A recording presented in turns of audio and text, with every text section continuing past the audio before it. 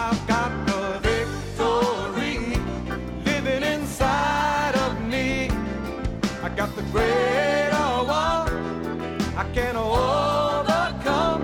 This ain't no time to turn back. No place to go slack. I gotta keep pressing on till every battle is won. Good morning, class. Good morning, Brother Keith. Hi, I'm Keith Moore, and we welcome you to Faith School. Faith School's the place where my spirit gets fed, where my faith grows stronger, where I learn how to be an overcomer. You know, Jesus, when he was ministering on the earth, he made multiple references to people's faith.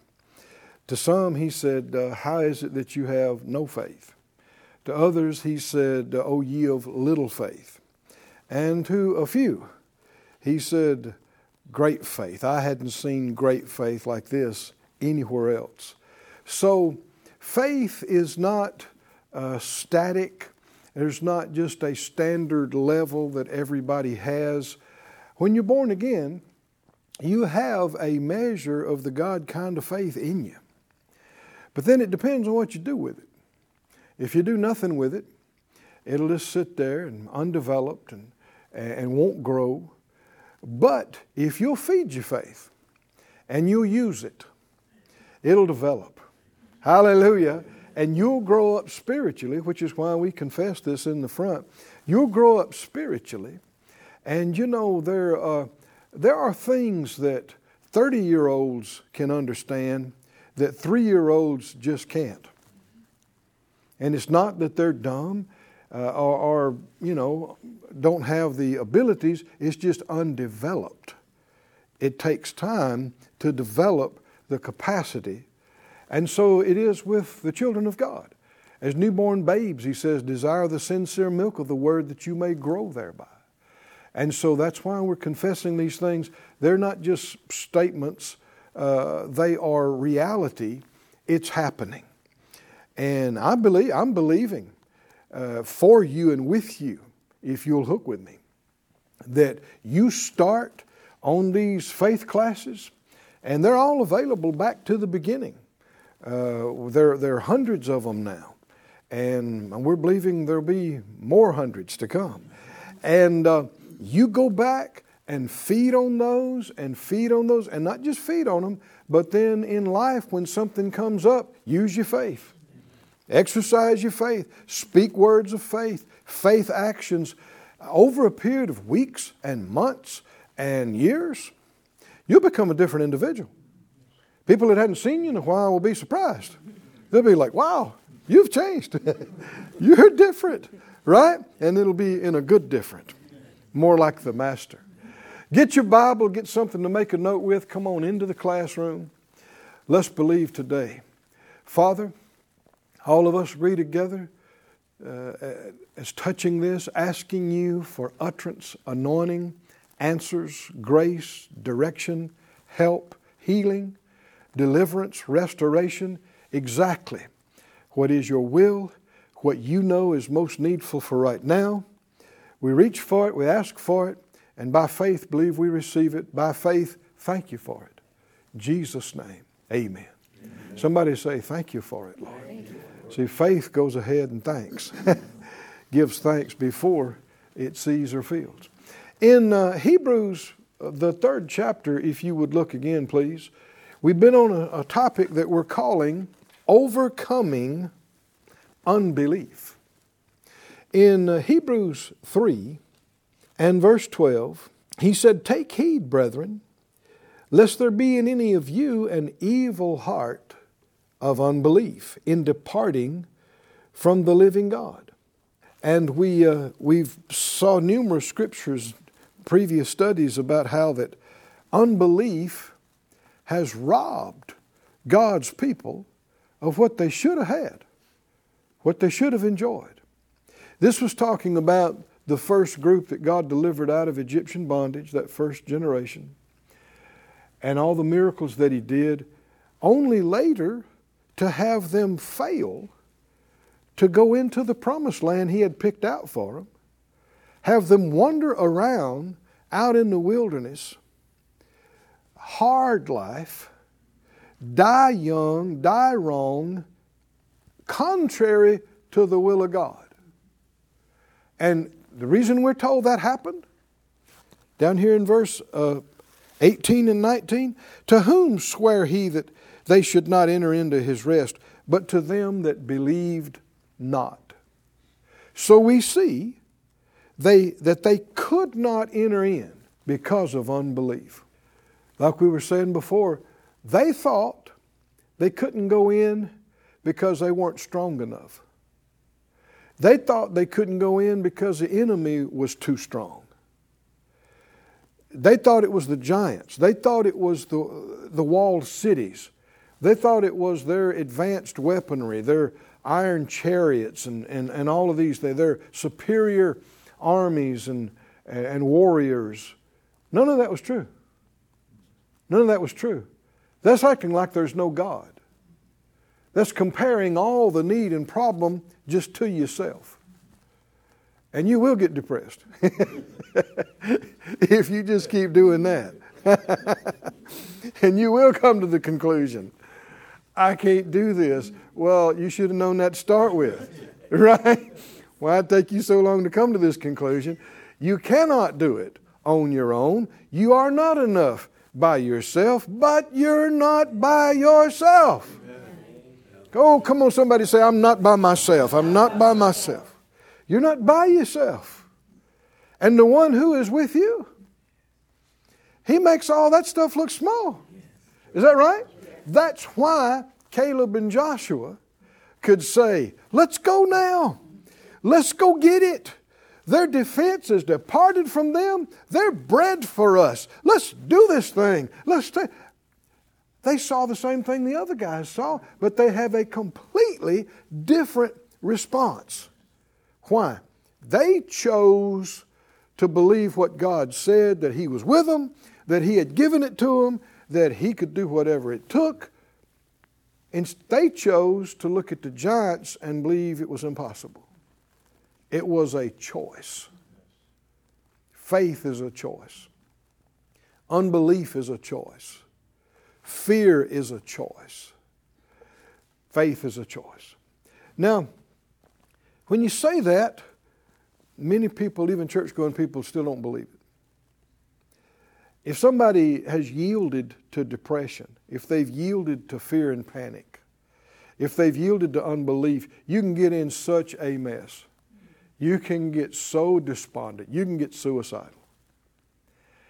And if you were to just come to them and say, quit that. Stop that. Stop worrying. Stop fearing. Stop it.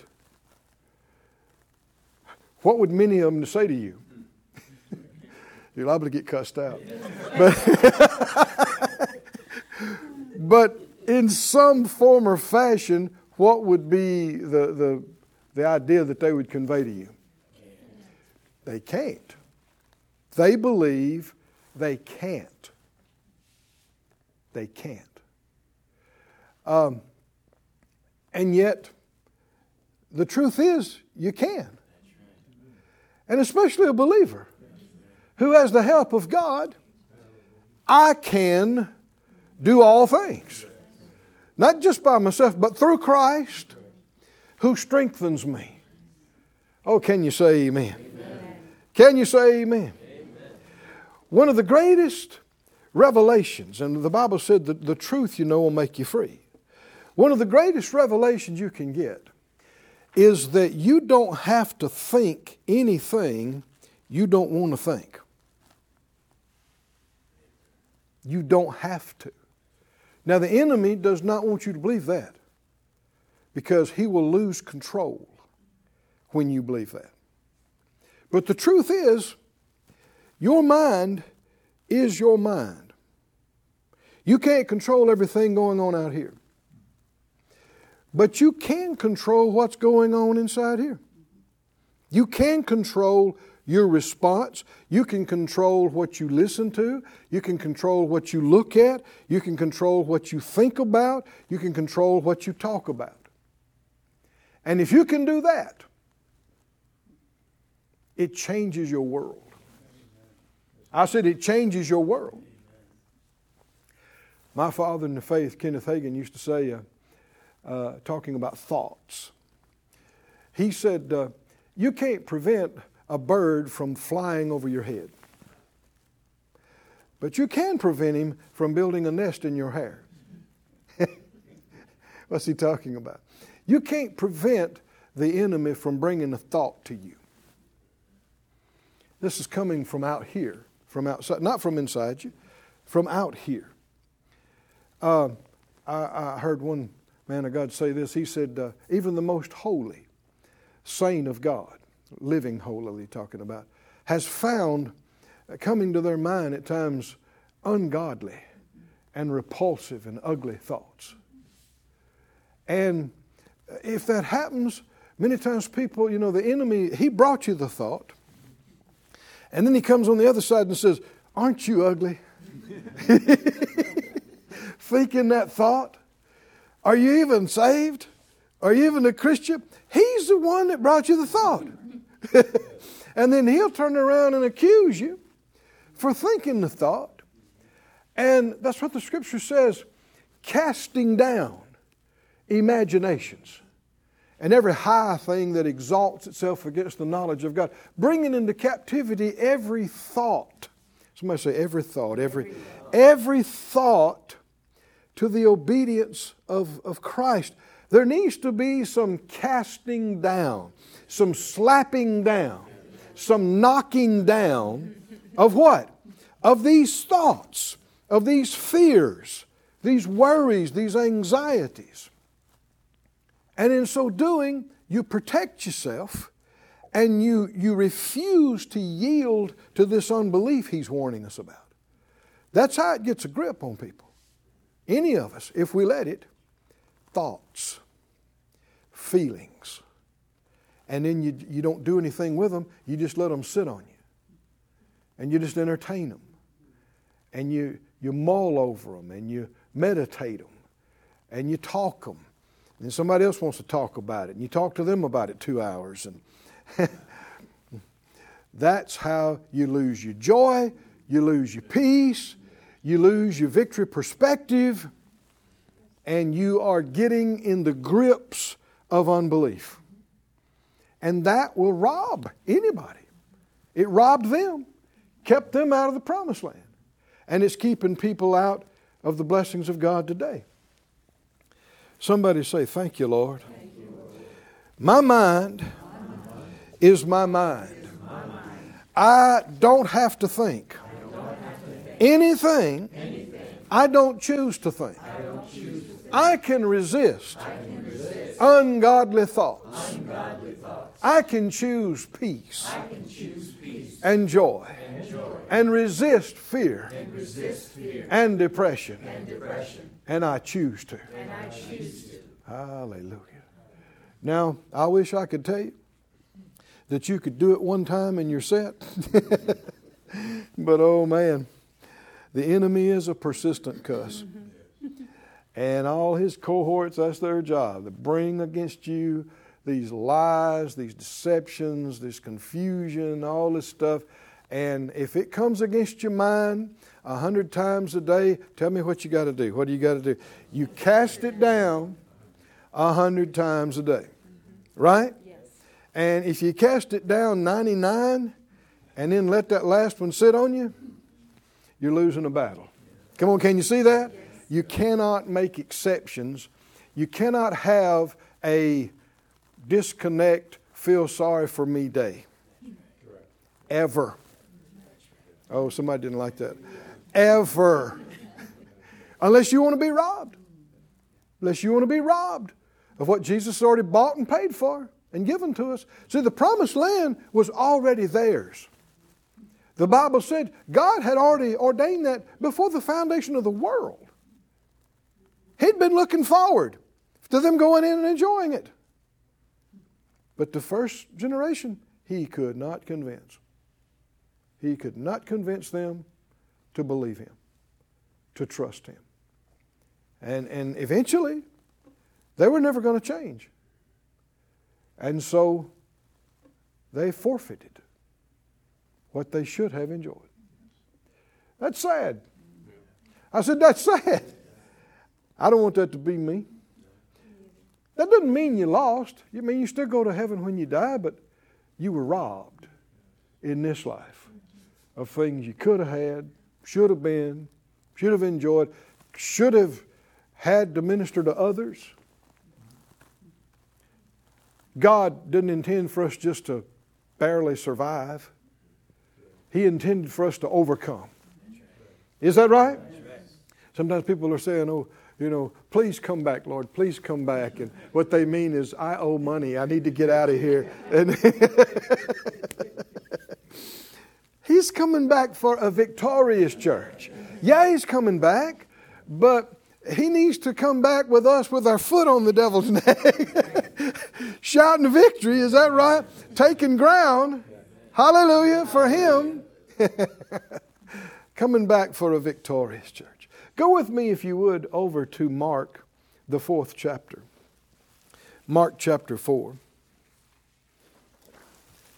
The thing we have to do is identify this ugly, evil unbelief that the Scripture is talking about. Because if you don't recognize it, you won't resist it.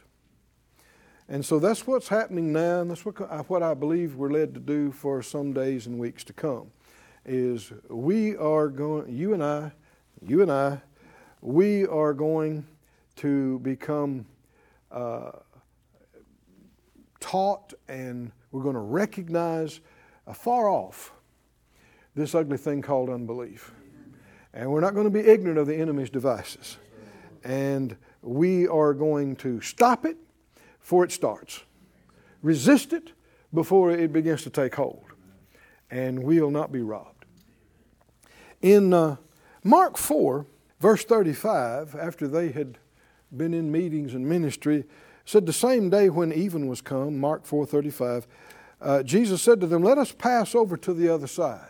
Now, if you're familiar with this story, you know some of the things that happened next. Notice he didn't say, let's go halfway and drown.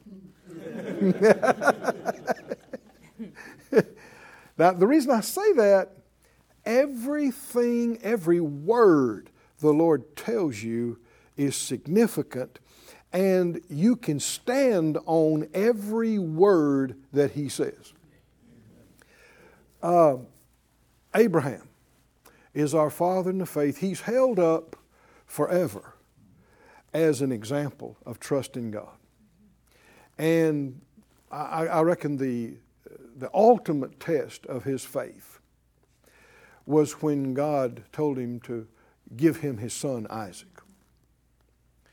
And he had shown faith for years and decades prior to that, and it all led up to this. And we know, looking back, this is covenant. He's willing to give His only begotten Son. Does that have a ring to it? To anybody? And God gave His only begotten Son for mankind. This is covenant. This is big, big, big. But nobody made Abraham do this. You got to remember, I mean, it's easy for us to read about it, but there was a morning when this hadn't happened yet, and he's got the directive to go do it. And he takes the boy, and they're headed to the mountain. And people say, that's ridiculous. No parent would ever do that. No, this is just a faith beyond what you understand. Because when you find out the whole story, and you put Hebrews together with Genesis and the whole thing, you see that Abraham had already concluded that if the boy did die on the mountain, God was going to have to raise him from the dead. Right there. So he's believing for resurrection. Does that sound familiar? Woo-hoo-hoo. Offering your only begotten Son, believing for resurrection. This is as gospel as it gets. And how could he believe for that, though? You can't just believe for something randomly by pulling something out of the air. The Scripture said, he remembered that God had said, in Isaac, your seed will be called. What am I talking about? Let's go over to the other side. What does that mean? Can you stand on that? How does faith come? Faith comes by hearing what he said. Don't try to stand on things you fabricate. You can only stand faith in him in what he told you.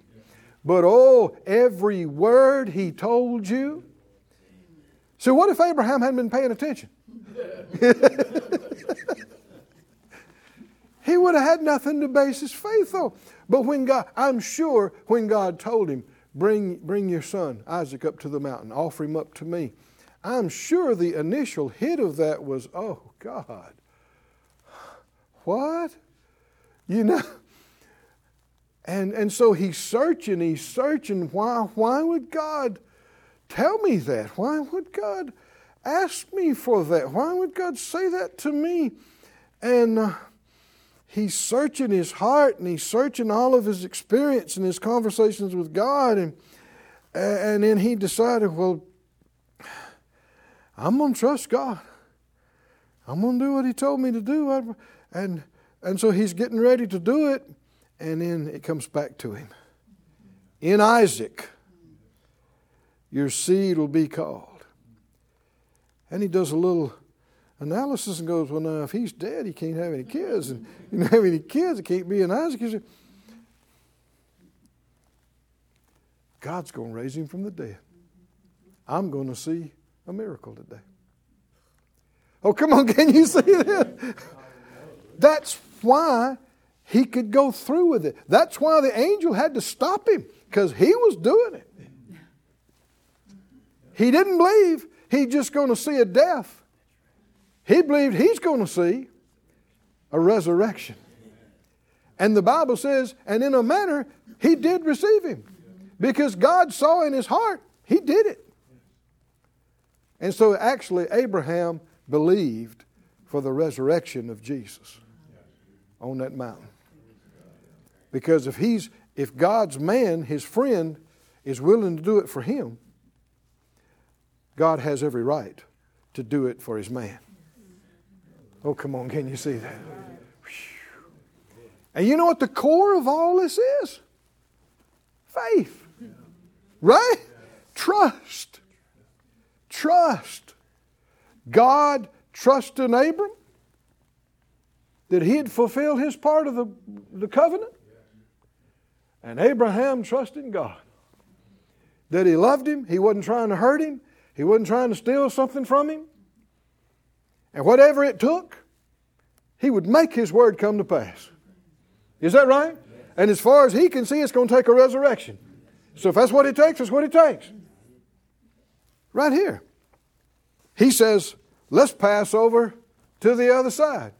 You know, my father in the faith, Kenneth Hagin, we traveled with him, had the privilege of traveling with him for years. And eventually they got an airplane. What a blessing it was, because they could do more meetings. They were in their 80s, and it's just so much easier. And every time we'd take off nearly, he'd say, let's pass over to the other side. Maybe everybody didn't know what he's saying, but that means we ain't going halfway and crashing. We're going up, and we're coming back down safely. Come on, try that out loud. Let's go over, to the other side. What does that mean? Complete your journey. Complete your mission. And is there power in the Word of God to bring to pass every word that He said? When they had sent the multitude away, they took him even as he was in the ship, and there were also with him other little ships, and there arose a great storm of wind, and the waves beat into the ship, so that it was now full. He was in the hinder part of the ship, asleep on a pillow. And they wake him and say to him, Master, carest thou not that we perish? Do you not care? We're all going to drown out here. He arose, he rebuked the wind. Well, you can be sure that the Father was not in the wind. or he wouldn't have rebuked it. The Father wasn't in the storm. God wasn't in the storm. God is not in all storms. No. He rebuked the wind. Then he said to the sea, "Peace, be still." And the wind ceased, and there was a great calm. There's power in those words. Was there power in, let's go over to the other side? Whether you saw it or not, there was just as much power in those words as in these words. And so then he turns and looks to them and says, "Man, I'm glad you woke me up." If you'd have waited a little bit later, it would have been too late. No. What did he say? "Why are you so fearful? How is it that you have no faith?" Now let's just stop right here. Is the Lord unreasonable? No. Somebody needs to say that. The Lord is not unreasonable. The Lord is not unreasonable. He is not. Did he expect more of them? Yes. He did. Then if he expected more, that means they could have done better. Yes. They should have done better. Yes. Better than what? Better than yielding to fear. Better than panicking and yielding to unbelief. And notice, why are you so fearful? When the Lord asks a question, he wants a response. And the reason he said that is because they did not have a legitimate reason. They couldn't say, "Well, there's a storm." Yeah, but you've seen miracles. Right? You have seen things happen. You know what God can do. It was a choice, wasn't it? They made the wrong choice in the boat that night. And here's the thing. When the Lord says, "Why are you so full of fearful? How is it that you have no faith?" And so they said, sorry, we're quitting right now. No. No. Verse 41. So then what they do? Feared exceedingly. No. You're going the wrong way. Right? He's saying, stop the fear. And when he tells them stop the fear, they go, "Oh, more fear." Exceedingly fear. What am I saying? Could they have responded differently? Could they have stopped fearing? But see, they didn't believe they could. Even when Jesus is telling them not to. It's got to be a revelation. I said it's got to be a revelation. And our time's up again. As you can see, there's more to this, but say it out loud, I don't have to fear. I choose to believe. We'll see you soon back here in Faith School. I've got the victory living inside. Thank you for joining us at Faith School. Class is dismissed for today, but you can watch this and other episodes of Faith School free of charge at faithschool.org. For more information, visit our website or call us at 941-702-7390.